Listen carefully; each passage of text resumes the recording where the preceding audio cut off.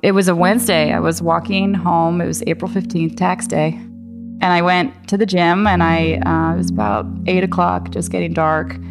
And I was walking from Sweat back to my apartment, and, my memory's a little hazy of it, but basically a man came up behind me and beat me. He came up and knocked me out and left me on the sidewalk. That was the most alone I've ever felt in my life, where I'm sitting in this hospital bed by myself. It's 2 a.m. And when something like that happens, it just shakes everything inside of you apart.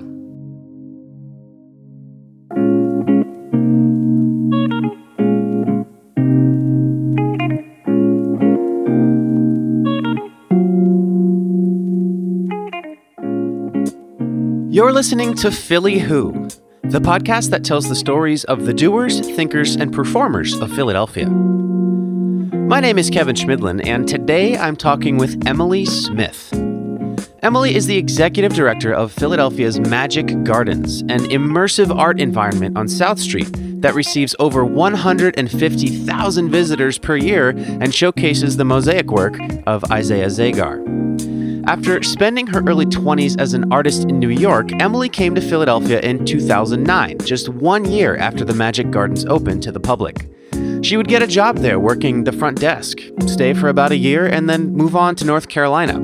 But it wasn't too long until Philly and the Gardens called her back. And I get these messages, and I'm listening to my voicemails, and it's all the staff, and they're saying, "Emily, Ellen resigned. Are you coming home?" She became the executive director of the Gardens in 2011, and since then, the Labyrinth has become one of Philly's top tourist destinations.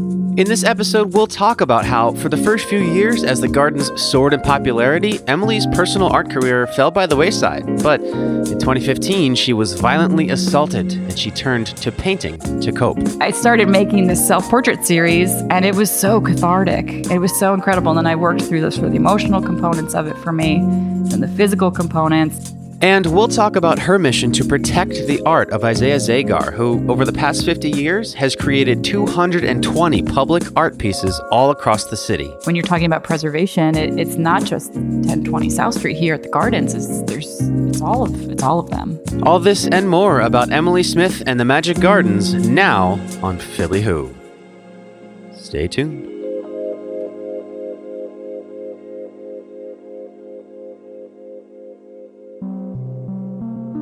So, the Philly Magic Gardens are just the beginning of the legacy of Isaiah and Julia Zagar, who have lived on South Street and influenced the Philly art scene for half a century.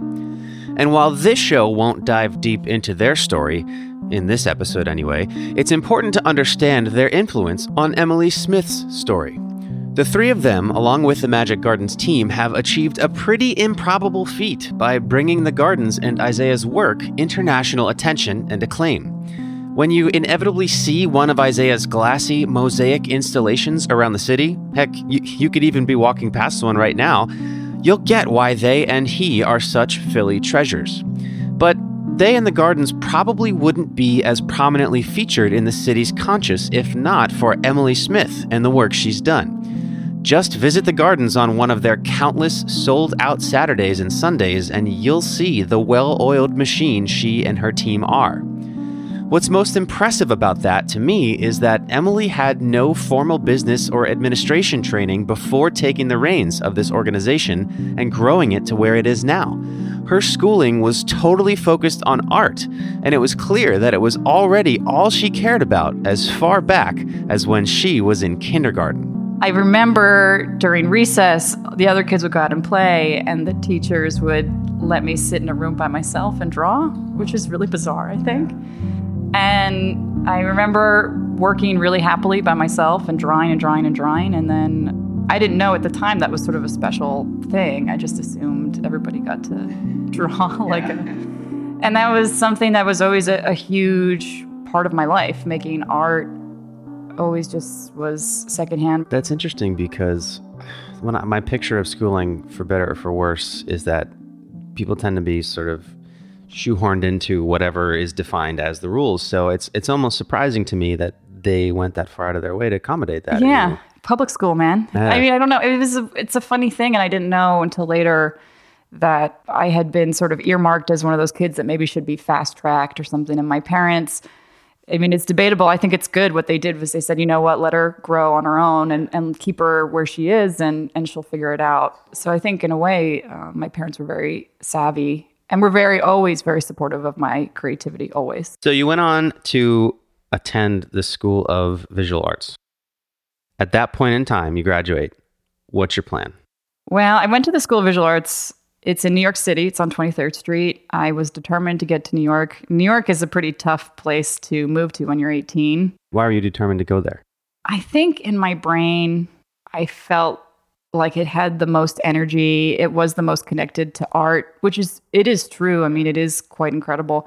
I probably could have benefited from having more of a normal experience, but not, I mean, of course not, because then I wouldn't be who I was. But it was, New York is very isolating and it's a really tough city to live in. And there's millions of people every day that you pass and you're not interacting with them on the same level. But I had some really incredible teachers and some really beautiful experiences there. But it was a tough time. And when I graduated, I had no self-esteem. I rarely do have a self-esteem as it is, but I graduated and I thought, you're not talented enough. You're not going to make it. This isn't going to be a thing that you should continue with. And it was just the overwhelm of New York that made you feel that way? I think it was more myself and my feelings that I just wasn't talented enough, that I didn't know that this was going to be a really hard row kind of thing. And I kind of committed to having a bunch of jobs to keep my apartment, very New York, I have a shoebox apartment that costs $2,000. And I had this really incredible moment that had happened. I was very lucky, but a few months before I graduated, my sister and I went to Italy. My sister graduated, she got her master's, and my parents gifted her with a trip for 10 days to Italy, which was great. And they said, she had never left the country, but I had traveled a lot on my own. And so they said, well, you can go to Italy, Sarah, if you bring Emily with you. And while we were in Italy, we went to Venice. And we were in Venice, and I swear I got off that train, and it was like my whole body exploded. I don't know if you've ever been to Venice, but it's like a dream. It's the most amazing, bizarre place.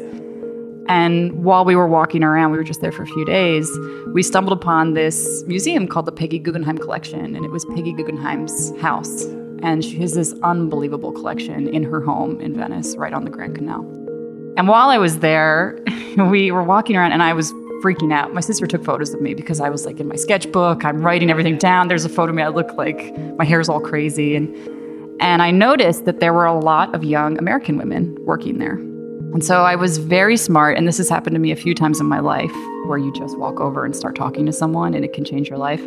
I walked over and I said to one of the young women, how did you get here? How do you have this job? And she said, oh, it's a paid internship. You apply. They need American women because Peggy was, not even just American women, but they need Americans because Peggy was an American. And that's part of what their mission is to continue this kind of legacy. And I was like, oh man, this is awesome. So I applied and wrote this crazy letter because I had been there. And the woman who actually picked my letter eventually said, God, I got this letter from you. I was like, oh my God, who's this girl? She's like, she's a super fan of Peggy Guggenheim. And I sort of went back to work, sort of forgot about it, and then got the email and they said, you're scheduled to work in like 3 weeks. Can you get over here? And I had committed to saying, okay, I'm going to be in New York. This is my life. I'm not going to make art. I don't know what to do. And literally, I had this moment where I said, okay, pack up and go. It was one of those moments that you're so grateful that it happened to you. I was about a month into this internship, and while I was standing in one of the galleries looking at some of the art, it was very quiet, I thought, oh, I could do this. I should do this. This should be my life. And it just snapped back into place. And I thought, oh, okay, now how do I do this? Yeah. Henceforth. So you in that moment got the confidence that you were lacking when you graduated school and kind of took on this new life. Absolutely.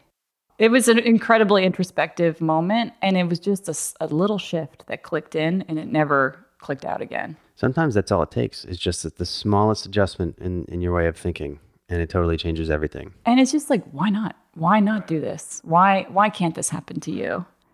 So that was, I mean, the experience was incredible for so many reasons, but that little moment, it just put me down a whole nother road.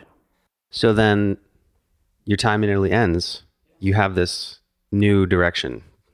What was your next move?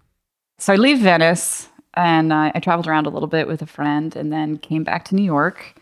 And I had a moment where I came back from New York, and it was literally the day I came back. I came home exhausted in this sort of existential bubble of what am I doing here? What did I just go through? And sat on the floor of my apartment and said, I'm out. I'm done. I'm not going to live in New York. I don't want to live here anymore. And that also was just one of those moments where I said, it's too hard right now to live here. It's too expensive. I don't know how to survive here. Yeah. And so that was also it. Yeah. And is that then when you decide, now where did you go then from there? I moved, actually, I kind of didn't know where to land. So I visited a friend down in Austin, Texas. I visited my aunt and uncle in Santa Fe. I was like, I don't know where to live. And a friend of mine had moved up to, or was going to move up to Woodstock, New York, in upstate New York. And he said to me, you should think about moving up here. Why not, And I said, well, it's as good a place as any. Might as well. So I went up to Woodstock, and the day that I drove up there, I walked into an art supply store, started talking to someone. They needed help. I said, I'll work for you, and found an apartment in an old farmhouse and moved to upstate New York. No internet, no cell phone reception, no television. Yeah, I mean, you learn a lot about yourself when you're reading a lot of books and not being stimulated by the outside world. One of the things that was really important about that time was I taught myself how to paint, which is funny because I had gone through art school. Yeah. And I wanted to prove to myself that I could be alone in a room and that I could sit for hours and make art. And I hadn't done that. I was too young. Art school is one of those things that's super intense, and then you get done with it and you're like, what the heck just happened? The real world doesn't work that way. And you immediately you lose your community. So I wanted to see, is this something that I can drive myself? Can I do this? Will I be happy? Am I able to grow on my own in this room by myself? And I did. I spent a lot of time making a lot of bad art, but at the time I thought it was really good. Yeah. And it was wonderful. I was working in watercolors, which was something that is a pretty tough medium to kind of dive into, but I loved it. And I taught myself how to paint, really. And it was a lot. I just remember the winter. It felt like it was 9 months of winter and just sitting in my sweater and my fingerless gloves, painting and painting and painting. You touch on something so interesting. I tell this sometimes to college students, like, college trains you to sprint and then you graduate and it says, okay, go run a marathon. Yeah. And you're like, wait, this is not what I trained for, right? When you challenged yourself like this, was it something that you thought that would be indefinite? You're like, I'm just going to sit here and paint as long as I can? Or did you say, I'm going to give myself this winter and see what happens?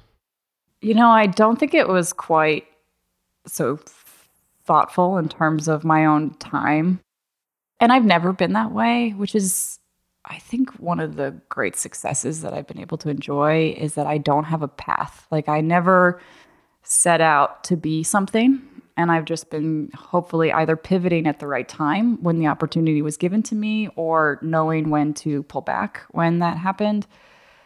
When you don't have a set sort of path or rules that you're following, where you're saying, okay, you graduated from school, now get your master's, then get your PhD, or you need to get a job, or this, and that, and then you need to get married and have children, or like any of that. When those rules don't apply to you, anything can happen. So, at the time, I don't think I was triumphantly painting and finding myself. I was lost. I was really lost. I didn't know what I was doing. I was working at an art supply store. I was a waitress. I was okay doing that stuff, but I didn't have an end game. I didn't think, oh, well, I'm going to be discovered in my room here in the winter. I just was trying to get through the days. And so when it was happening, being in upstate New York, I did have a moment about 9 months in where I thought, oh, I think I'm too young to be a hermit. I'm too young to do this. I think I need other people around me.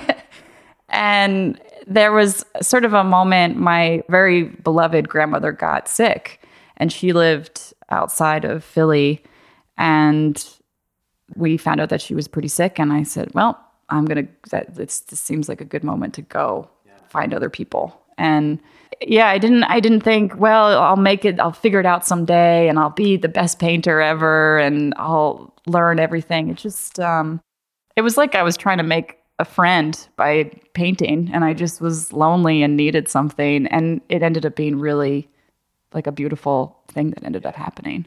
At that moment when you decided it was time to go and you wound up coming to Philadelphia, did you have that perspective that it was something beautiful and that it, served its purpose? Or were you just like, I got to get out of here? I was miserable.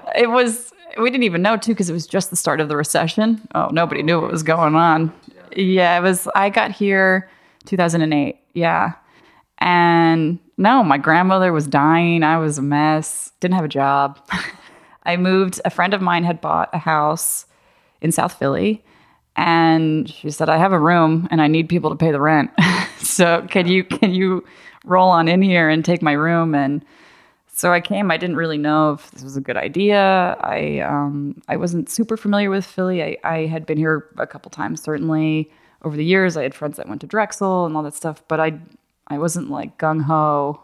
This is it. I'm finding myself. I'm like, blossoming into a woman. I was like a slug that was like just kind of, I felt like a loser, but and then it shifted, and then like anything, it sort of starts getting better. How did it shift? Well, I say that it shifted, but it took a little while to shift. Again, it was the recession, and nobody had jobs. You couldn't get a job. And so I had all these odd jobs. I worked in an ice cream store. I was an apprentice glass blower, even though I was very sexually harassed the entire time. But it was like everybody just needed money. You just needed to get by. And then eventually I found the Magic Gardens, actually. And so that was in 2009. And that changed everything again.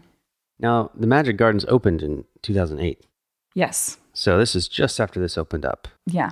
How did you discover it? Oh, this is a great story, Kevin. Let's go. That's why we're here, right? I saw that they were looking for some part-time, front desk, minimum wage, help us out, sit at the desk kind of thing, take some tickets. And I had all this experience with nonprofits. I had been, I'd worked in Italy. I had so much experience. I was like, oh, this is the perfect job for me. What is this weird place? And I had actually never been inside. And I applied, put my resume in, and I waited and waited, and it was maybe a week or two, never heard back. I was like, what is this? I am so good for this job. And I had some friends in town, and we were walking down South Street, and I said, let's go to the Magic Gardens. I just applied here, and I don't know, let's check it out. So I had never been inside, and we walked through, and it totally, floored me. I remember that first visit so well. It was a Saturday, and it felt busy at the time. Now I know, 10 years later, it was not busy at the time. But we were loving it so much and having this great time. And as we were leaving, there was one woman working at the front desk, and she was very frazzled. She was alone. It was a Saturday. She didn't seem to know what she was doing. And I thought, okay, go ask this poor woman, what, are you still hiring? You had put your, let's see what she says. So I wander over to her and I say, hi, my name's Emily. I had applied a couple weeks ago. I never heard back. I just wanted to see, this is another moment where you walk over and start talking to someone. And she was really sweet and receptive. And she said, let me pull up your resume. And it turns out that she was the newly hired director. Someone had called out that day sick, and there was no one else on staff. So she, the director, had to come in and work at the front desk, which was sort of a new thing, for her. She was fine. She was doing the best she could. And so, of course, this woman has the power then to pull up our resumes and look at everything. And she said, well, I can't find your resume right now. I can't find it here, but you seem so nice. You seem like such a nice person. And I had a beautiful dress on, and I was with all these really good-looking gay men that day. And it was just one of those moments where she must have seen something in me. And she said, why don't you come in next Wednesday for an interview? Not seeing my resume, not knowing anything about me. And I couldn't believe it. It was one of those really funny moments. And then I came in on Wednesday, and she and I started talking, and we like cried during the interview. It was like one of those, and I thought, oh, I'm never going to get this job. I'm never going to get this job. This one's going to think I'm crazy. And then she called me back. So you get this job, and at that moment, like if someone said, oh, what are you doing? What would you have said? At that moment, I was literally front desk, opening the door in the morning and it was $4 at the time, taking $4, giving a brochure. We would do some tours. It was really simple back then. We didn't have a ton of programming. Right. At that time, did you think that the Magic Gardens would become the destination that it is today? No. I mean, none of us thought that. We loved the space. We loved Isaiah. We loved but none of us had any clue. How could we not? I don't know. But none of us thought, oh, this is going to be something really, really important. We didn't know what we were doing. None of it. We were people who were super thoughtful and lovely, but we were all young. All of us were like mid-20s. Right. So we just were like, okay, we'll be here. We'll man the station. How long until you became the executive director? It was 2009 when I started here. 2010, I got promoted. From 2010 to 2013, I was the sort of gallery manager, which was the number 2 spot. And in those 3 years, I mean, it was growing so quickly. Yeah. And I held every position, actually, as we were growing. So I did rentals. I did the exhibitions. I did all these other things. So 2013, I had I call it my lost year, and I quit the Magic Gardens after much thought. Yeah, why? I was burnt out. I was pretty burnt out. But I had a girlfriend at the time who had given me a slight ultimatum that was sort of like, if you would like to stay with me, she moved to North Carolina. And at the time, I think I was burnt out, and I kind of thought, okay, maybe I need to switch it up. And it was a really hard decision to make. It took me a long time to make it. And thought, okay, well, maybe you need to do another adventure. And I left the gardens and went down to North Carolina, which was lovely on many levels and really unpleasant on others. And I, about 3 months into North Carolina, I started having dreams about the Magic Gardens.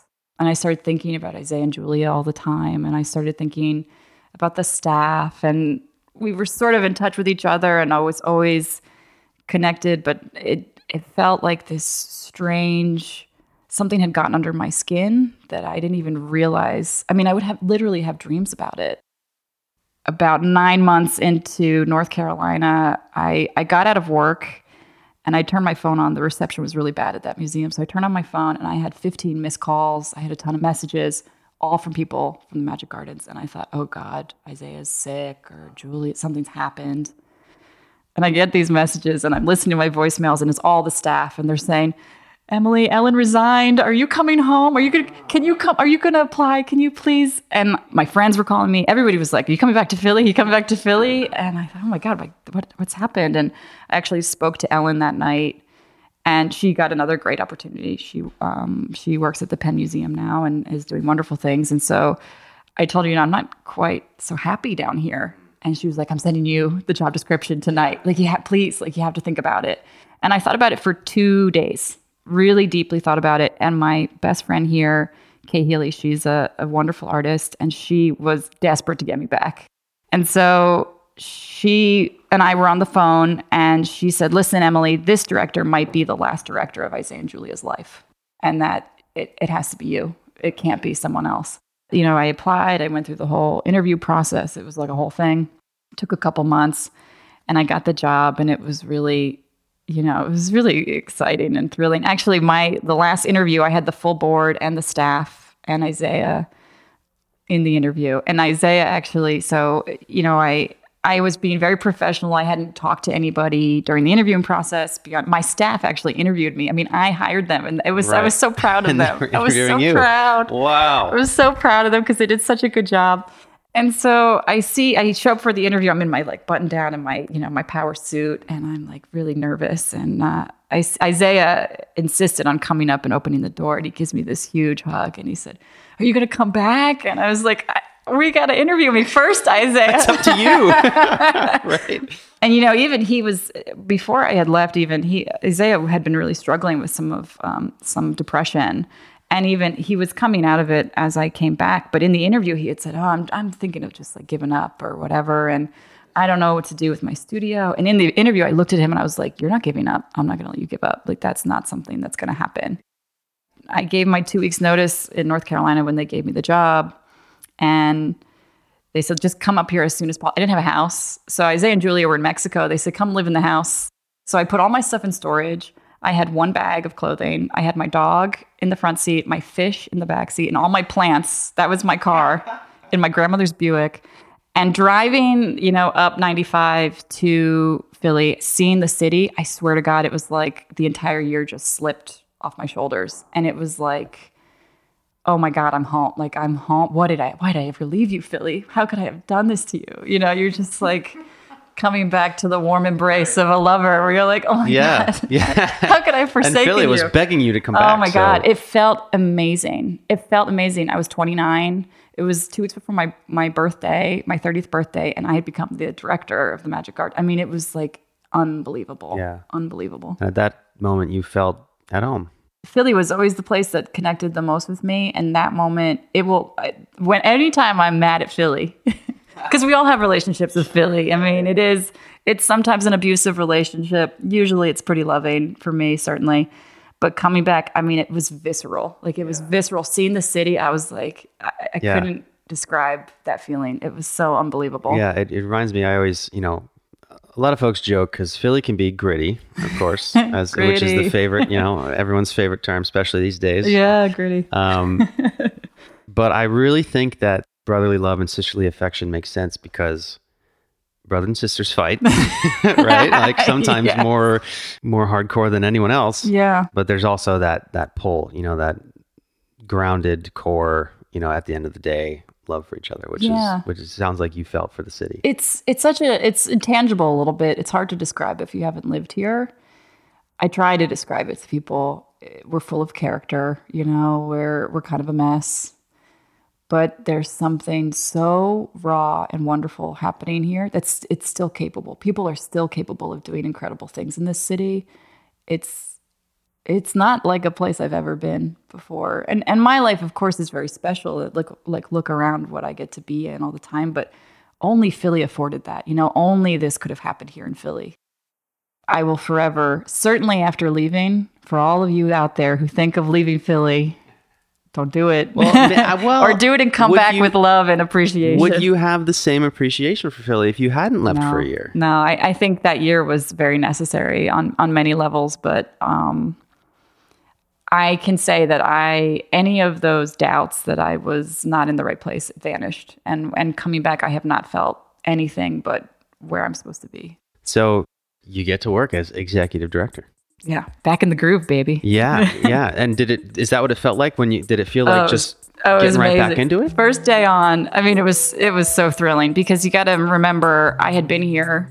I had hired every single person on staff at that point. I came in the first day and I sat down and knew the password to open the computer. I mean, it was one of those things where it was like, what are we doing? It was wild.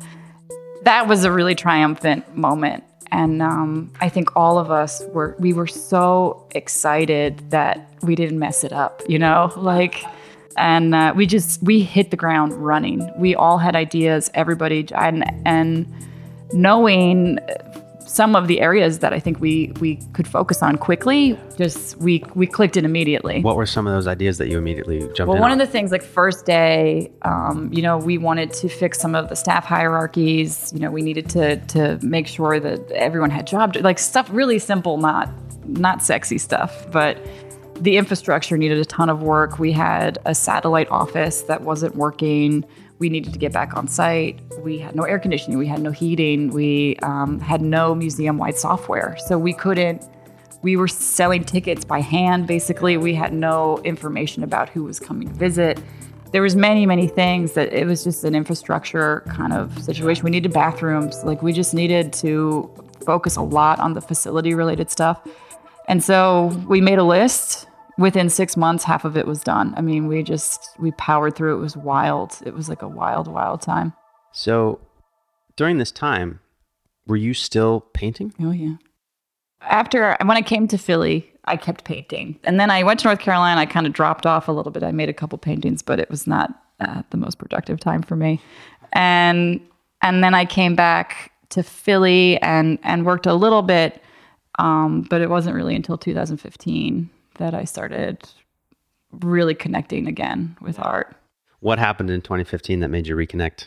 Well, 2015, it was a great year. It was an interesting year because we were doing it was so amazing at the Gardens, actually. And we had we just moved into the office space upstairs. And I was sort of in a fight with Isaiah because he felt like I had kicked him out, but that was his idea to move out of that studio. So don't let him tell you otherwise. And I just accepted his invitation to take over the studio upstairs. Yeah. Anyway, so we were sort of in this really interesting time. There was a lot going on here at the Gardens. And it was a Wednesday. I was walking home. It was April 15th, tax day. And I went to the gym, and it was about 8 o'clock, just getting dark. And I was walking from Sweat back to my apartment. And, my memory's a little hazy of it, but basically a man came up behind me and beat me. He came up and knocked me out and left me on the sidewalk. So he punched me from behind. He gave me a severe concussion, broke my jaw in 2 places, shattered my back molar completely, like eviscerated my back molar, and fractured my sort of like sinus area. I sort of came to, I was sitting on a stoop, a Philly stoop, and there were all these people around me.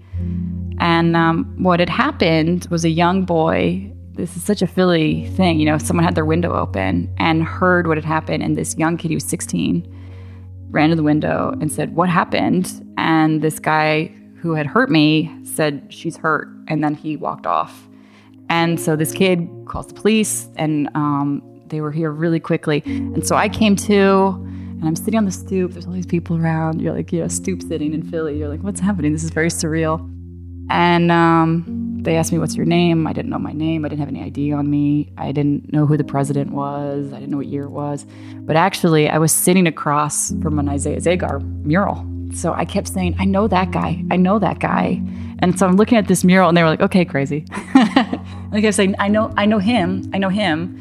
And what had happened, actually, so they picked up my cell phone and they called the last person that I had been talking to.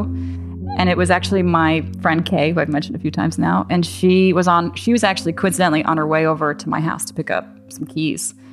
And so she answers the phone, poor Kay. She answers the phone, and the police, she says, "Hey, I'm, just like saucy, like, what's up? Hey." And it's the police, and she was close enough that she could see the ambulances from far away.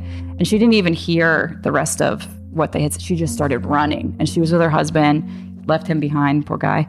And she just runs, and she's just tears streaming down her face because she thinks I'm dead. She thinks I'm totally dead. And I'm sitting on the stoop, and everyone's being really nice to me and everything. And I see the crowds partying, and Kay just she grabs me. She's like an angel, and I'm like, "Okay." Hey. And I was like, "What happened?" She just is like squeezing me, like I'm gonna, she's squeezing me and holding me so tight. And I was like, "Oh, I'm so happy to see you." What are you doing I here? was so out of it, and I was just laughing. And I said, "I think I fell," and she said, "No, honey, you didn't fall." And so she was there with me the whole time. And I could feel my teeth, and so I was like, "Are my front teeth gone?" And she said that there was so much going on, she couldn't really tell if my teeth were gone, but she was like, "No, your teeth look great." Yeah. And she said after, she was like, "Oh, I didn't know if your teeth were gone, but I just wanted you to feel good." Yeah. And we get into the ambulance, and I was cracking all sorts of jokes. I don't know if you've ever had a really bad concussion, but for me, it was like I was super drunk. I didn't know what was going on. And it was a really intense kind of thing. I just kept laughing. I was like making all these dick jokes and like to this poor ambulance driver. And then we get to the hospital. And so, yeah, we found out that we're not quite sure what this guy, I didn't have anything on me. He didn't steal my phone. They don't know if he like wanted to rape me or what. But he just attacked me and then went off. I mean, there might not be a reason at all why he wanted to do it. And so it was kind of this moment. I never had a moment like this before. And I think most people don't. If you're lucky, you hadn't had a moment like this where I was just walking home, just totally, I didn't have a great, moment. I was like listening to Miley Cyrus, like I was just like not even having a thoughtful moment. And then it lights out. Like I didn't even know what had happened to me. So if he had come up behind me with a gun or something, like that was it. There's no romantic, sweeping moment where you're like, I get to ponder my life choices, or I was just lights out. And that had never happened to me before. And so I think right after, and still it kind of doesn't leave you, or you get a little existential where you're like, what is the point of all this? Like, what are we doing? That you could just be walking and for no reason whatsoever, for a really unfair reason, you could just be gone. And that was really another moment that really shifted me. And it's funny, I've never got mad about it, which is something that a lot of people get confused about. But I was always really curious about this guy. Like, what happened that he did that to me?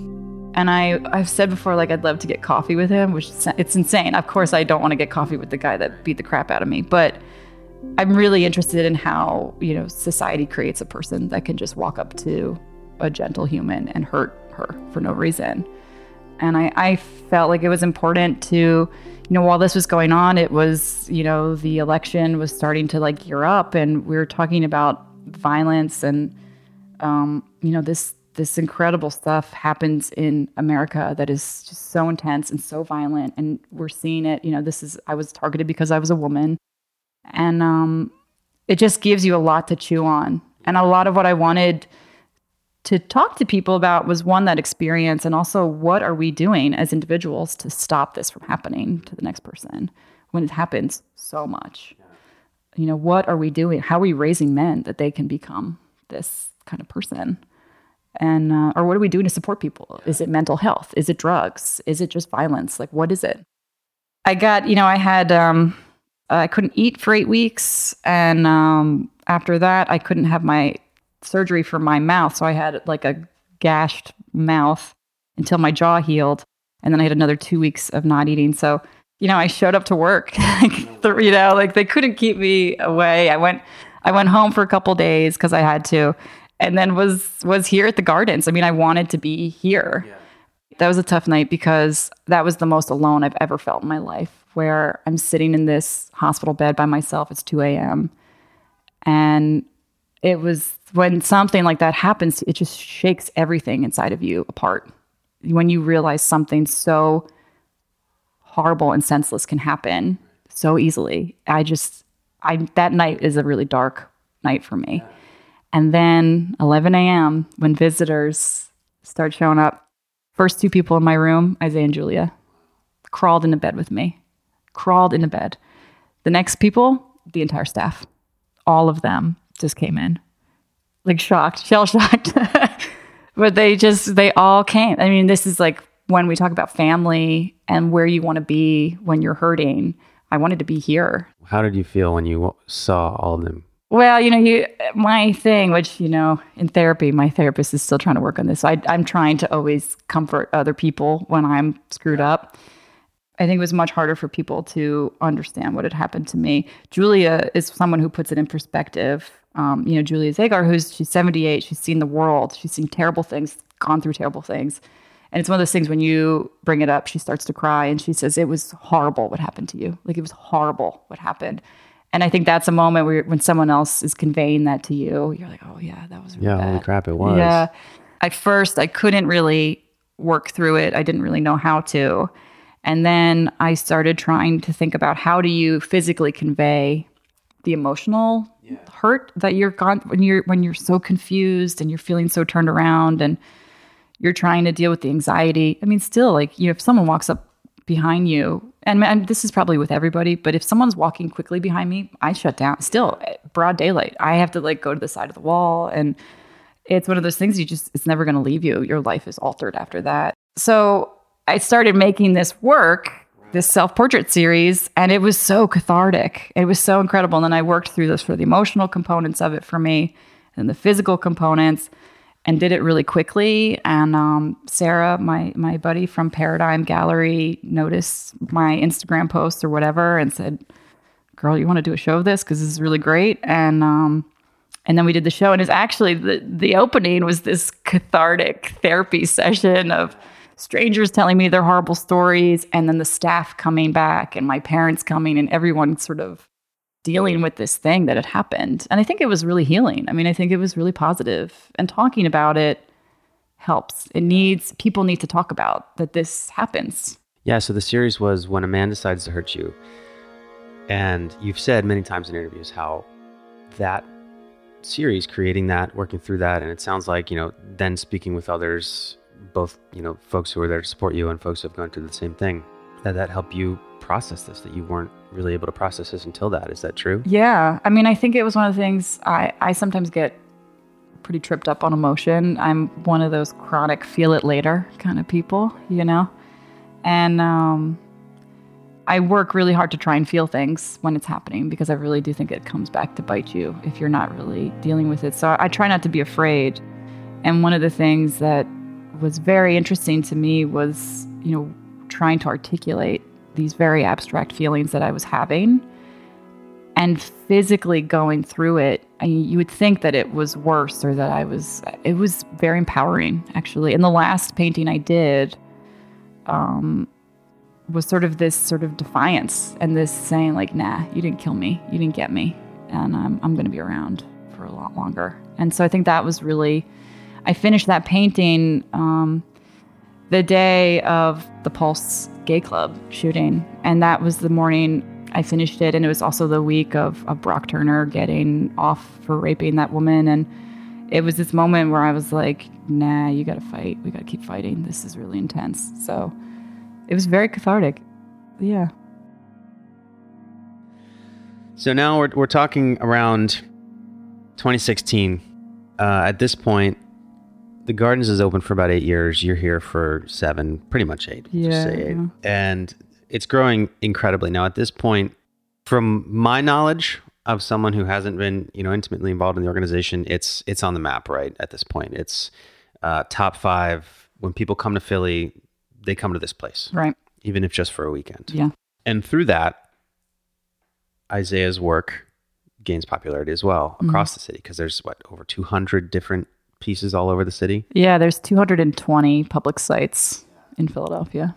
It wasn't too long until you found out that Isaiah's 100-foot mural on the Society Hill Playhouse was in danger. When you're talking about preservation, it's not just 1020 South Street here at the Gardens. It's all of them. They all have to be thought about. And Society Hill Playhouse was the first blow, I would say, the first big blow, where Isaiah had made this incredible mural. It was right here in the neighborhood, and on an old historic theater. And the owner sold to the Toll Brothers. And that battle was already lost by the time we found out, because the demolition permit had already been pulled and the building had already been sold. So once that happens, there's no going back. You can't really stop it. So what we decided to do, we tried to appeal to the owners, could we make another mural? Would you, it just wasn't going to go anywhere. And so I started wandering around, and anybody that would talk to me. So I went to the Cultural Alliance. I talked with Jane Golden at Mural Arts. We were just like, what are we doing here? If we're going to be losing these public artworks, is there any strategy here?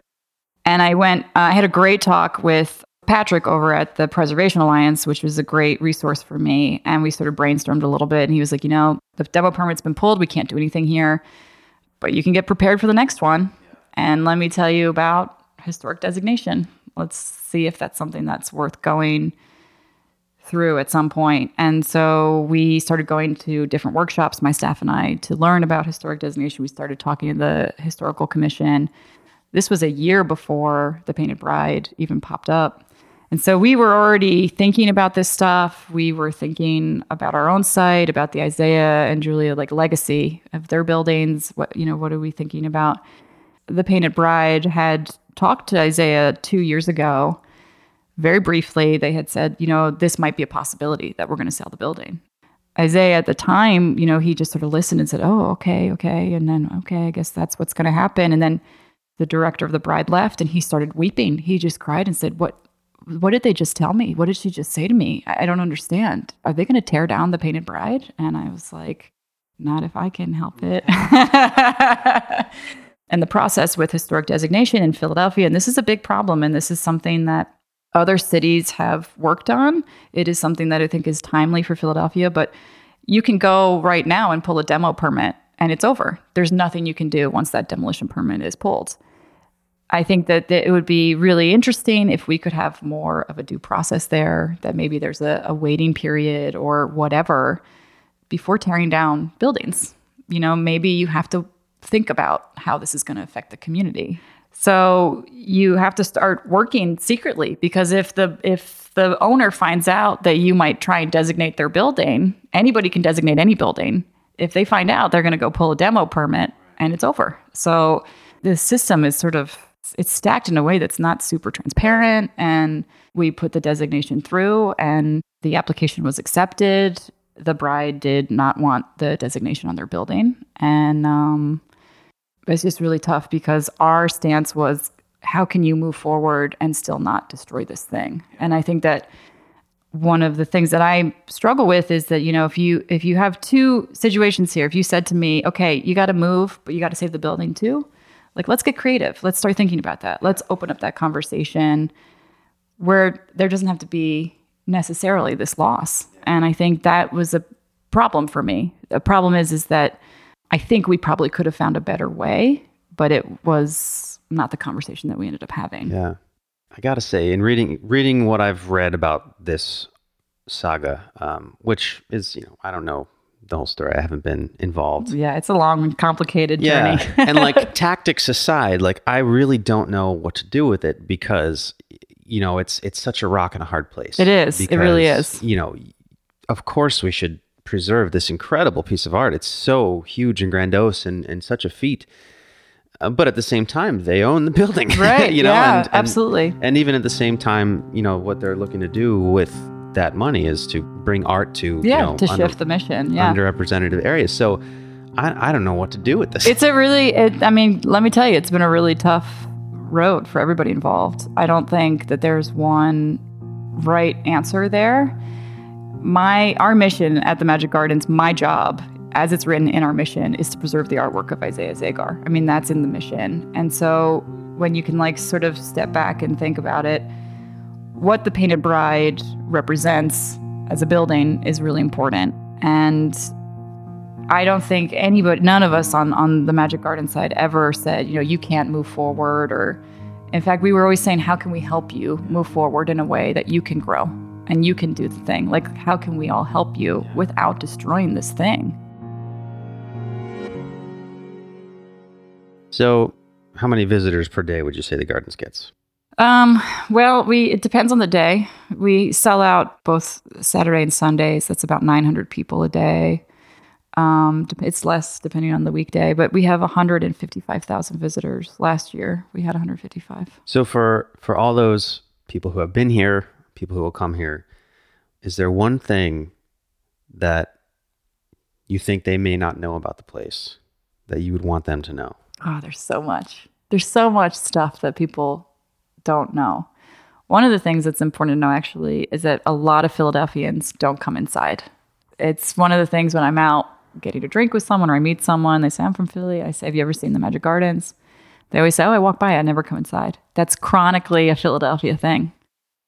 It's really interesting. And I think a lot of people might come in and just want to take a selfie and leave. And that's really, they're missing a lot of the juicy bits. So Isaiah made this site never to be public. He never meant for it to be public. And it's really, the best way to think of it is sort of this visual diary. And so the first time you visit, it's really overwhelming. It's really colorful. It's really sort of impressive in terms of scale and all these other things and material. But as you stay here, you start to notice the narratives and the storytelling and the drawings and the funny jokes and the weird things. And there are so many references to other art environments. So this is considered an art environment. It's a genre of art that's very misunderstood. Isaiah has hundreds of names of fine artists, of outsider artists, of art environment creators all throughout the space. There's thousands of pieces of folk art from around the world that's embedded in the site. Most are collaborative pieces. Most of it's from Mexico. So, they've had decades-long relationships with other artists. So, I mean, it's insane here. I find something new almost every single day, truly. And what I said to you earlier, the space, the longer you're here, it doesn't get smaller. You don't understand it more. You understand it less the longer you're here because it gets bigger. It gets bigger. And it's kind of unbelievable when you start to really break it down what this one person did. It's insane to me. And I'm here every day. I know them. I know the whole story. I'm in it. And it blows my mind. If you could send a message to yourself in the past, butterfly effect aside, I wouldn't have what I have now. Oh my God.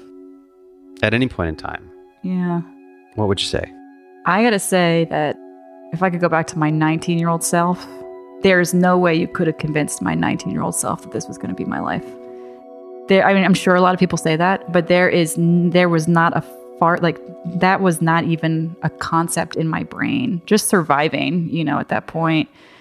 I was so depressed for so long and really struggling and really I never thought I would amount to be anything. I didn't think I had anything to offer.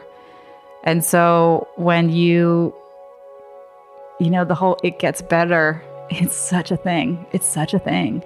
And what I try and tell young people is that it's okay if you don't quite know where you're supposed to end up. And it's okay to be lost and find yourself. But then sometimes something wild happens and you have a life that everybody is envious of. And it's one of those things, I still struggle. You still struggle where you're like, what am I doing? Or you get depressed or you're like, oh, I'm a failure. Or I'm a loser, whatever this is. And you have those deep, dark moments still. And then you take a step back and you're like, my life is not boring. My life is so interesting and so full of color. And what privilege to fight for these weird places and to be surrounded by the people that you're surrounded in and seeing these lives around me of older people that have made creative, bizarre experiences for decades. I mean, that's inspiring. And I wish I could have just gone back and hugged myself and said no, don't give up. If I had given up then, I'd have no idea. The best experiences of my life have happened in such bizarre ways. Just by saying yes to something weird or taking that opportunity. And I would have loved to have tried to convince my younger self, you got to just keep going. Talk to me in 10 years, Oof. For more on Emily, you can head to podphillywho.com/Emily, EMILY. If you like the show, be sure to subscribe. And if you're on Apple Podcasts, give us a rating. You can also follow along on Instagram and Twitter at PodPhillyWho. Philly Who is a Q9 production. Music by Lee Rosevere. Podcast art by Lauren Carhart. For Philly Who, my name is Kevin Schmidlin. See you next week.